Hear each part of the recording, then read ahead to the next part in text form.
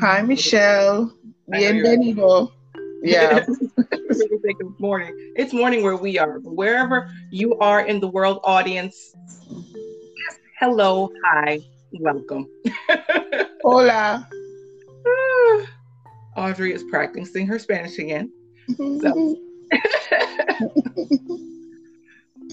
welcome, whatever part of the world you are listening from, welcome. If you are new, welcome. And if you're returning, welcome. And please, if you can, share this podcast with someone who you know may need some encouragement in what we're going to share with you today. We are on week 16, and we've been talking about for the past 2 weeks so far. We've been talking about what has God promised you. We've been looking at the promises of God, and we're going to continue with that today. It has last week, I really enjoyed last week. So if you haven't listened to last week, go back and listen to it and start the entire series. Matter of fact, listening to the promises of God. We're taking a deep dive into looking at it and getting that assurance to hold on to the promises of God, if anything. So we're looking at what God promises you, because there are some promises that God gives to us personally. We already looked at the promises that are found in the Word of God, but now we're looking at the promises that God gives to us as individuals. And sometimes it may seem like those promises are taking a little long, but God's promises, as we have stated in our key scripture from 2 Corinthians 1:20, says that they are yes and amen in Christ Jesus. So let's get into today. And we're going to start out with prayer. So, Father, we say thank you that you are a promise keeper. You are indeed a promise keeper. And though we may grow weary in waiting, oh God, Father, thank you that you strengthen us through your word. You strengthen us by your spirit, that we can hold on to the promises that you've given to us, that we can get assurance, oh God, in your word that they are yes and that they are amen in Christ Jesus. And that though, Father, those promises may take a while to be manifested, dear Lord, they will surely come. And we can keep our eyes fixed on you, because you are the author and the finisher of our faith. Father, thank you for what you will reveal in your word today, that it will be strength to us, even in our waiting for our present promises that you have given to us, Father. And that, Father, we will see what you would want us to see and hear what you want us to hear by your spirit and through your spirit, oh God. In Jesus' name we pray. Amen. Amen. So, audience, we're going to be looking at 1 Samuel chapter 1, verses 15 to 20. And Audrey, I believe you're going to read for us. Yes, I am. And it's from the Message Bible. And it says, I'm reading from verse 15, by the way, to verse 20. And it says, Hannah said, "Oh, no, sir. Please. I'm a woman broken-hearted. I haven't been drinking not a drop of wine or beer. The only thing I've been pouring out is my heart, pouring it out to God. Don't for a minute think I'm a bad woman. It's because I'm so desperately unhappy and in such pain that I've stayed here so long." Eli answered her, "Go in peace, and may the God of Israel give you what you have asked of him. Think well of me and pray for me," she said, and went her way. Then she ate heartily, her face radiant. Up before dawn, they worshiped God and returned home to Ramah. Elkanah slept with Hannah, his wife, and God began making the necessary arrangements in response to what she had asked. Mm. Before the year was out, Hannah had conceived and given birth to a son. Mm-hmm. She named him Samuel, explaining, I asked God for him. Wow. Wow. She asked God for him. How she asked God in prayer. Wow. And it sounds to me like it was presumed she was drunk. Yeah. I mean, starting with the beginning of the story, and well, you and I know it, and for those who don't know the story, Anna went with her husband to the temple, and that was where she took the opportunity to pray because she was having trouble conceiving. Mm-hmm. And the fact that the priest Eli thought that she was drunk just gives you this picture of what kind of travail and distraught she was in when she was in that time of prayer. You know, for him to think that, you know, she was drunk, she must have been in, she must have been in quite a state. Yeah, she was lost in prayer. Yeah. So that just gives you an idea of how deep in prayer she was. Mm-hmm. It was, her heart was just really, really pouring out before God, and she really, really sought God for this desire of hers. It was her heart's desire to have a child. Mm-hmm. Because back in that time, not having a child, you were looked down on. Mm-hmm. It was taboo. And because he had 2 wives, you know, and the other one was busy having children, Mm-hmm. she mocked her. Wow. You know? And if you read it, you see where because of her constantly mocking her and making her feel less than a person, year after year. And I guess she'd been going to the temple because every year they would go up to the temple. So she must have been praying, and maybe God gave her that promise during that time. So here she is fervently praying. But this time she was like, you know what? Enough is enough. I need my promise to manifest. So whatever it took, she was about to do it. And therefore she went to the temple and she was just pouring out. She said, I'm a woman broken-hearted. I mean, many of us can identify with our hearts being broken along the way. You know, some of us have been broken-hearted from childhood, some through, you know, relationships, and the list can go on. But she was so broken, and it's not because her husband did not take good care of her. Because when you read, and we're again encouraging everyone to read the whole chapter.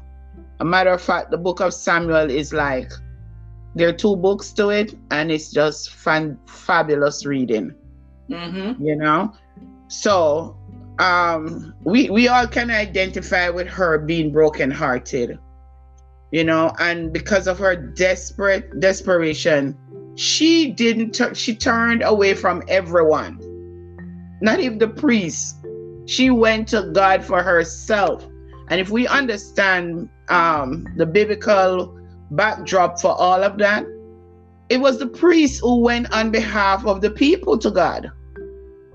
So here it is. This woman went against the norm. Yep. You know, so Eli was the high priest in that time for that temple. So here he is seeing a woman, no doubt, a woman. All the priests were men. Right? But here it is, a woman went all the way, bypass protocol, because she's like saying, you know what? I got to get God's attention. I have a need. I need to know. I want this to happen, you know? And she know that he would help her. That's the belief she had. Yes. You know, and many of us, with whatever we're going through, maybe we need to get to that place where we say, you know what? Everything else may not help, but we know who will help us. Like you prayed earlier, he is a promise keeper, Yes. you know? So she went directly to him because all her life she must have been hearing stories of what God did and how God worked. So she said, you know what, Eli, not you right now. I'm going straight to the source. And she poured her heart out. Yes, she did. And when he realized that, she wasn't drunk, that she was just brokenhearted and that she would have been desiring this, Eli, who was, like you said, in those days, the priest went to God on behalf of the people. Mm-hmm. He spoke a word to her and he said, may the God of Israel give you what you've asked for. Yeah. Now, all along, she had been praying on her own, right? Yeah. She'd been pleading with God, but she still remained, distraught. Mm-hmm. But the scripture says that she went on her way. She went in peace when he spoke this to her. Mm-hmm. You could tell she went in peace. Mm-hmm. Because it's like, if she got up, she went about her business, she ate. It's like she wasn't, fasting and just distraught and heavy hearted or anything like that. So she just went in her way, like, okay, if you said it, it's done. Mm-hmm. Yeah. She got her confirmation. Well, it was like hope. Exactly. And Eli is the priest who at that time was speaking on behalf of God, because he was the one, the in between. Mm-hmm. When he spoke that to her, she took it as if God himself had said, may you be blessed with a child. Yeah. He heard and he answered the prayer. That's what she believed. So she went with peace and she conceived and received the child before the year had ended, the scripture says. Mm-hmm. So I look at this and I say, many a times for us, we don't know how long. We don't know how long Anna was like this. We don't know how long she was crying out and looking for a child, seeing the other wife having children and other children, and she's not being able to have any. We don't know how many years this had been going on.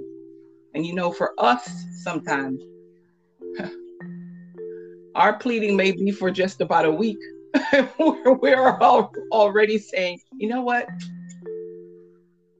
It ain't gonna happen. We're ready to give up. But this Bible says that if we ask anything according to God's will, and we know that he hears us, then we should know that we have the desires of our heart. Mm. Anna was relentless. She did not let go. No. And I think sometimes that we just give up too easily. We don't hold on. Because we'll know that these things are promised to us. Let's talk about healing. Do we think it's God's desire for us to be sick? No. It's not God's desire for anyone to be sick and suffering. Mm-mm. It's his desire that we be healed, we be whole. But we don't hold on to what the word of God says. So the word of God shows us that God desires for us to be healed and to be whole. But we'll pray, and when we don't see it manifest, we'll say, you know what? I guess God don't want to give it to me.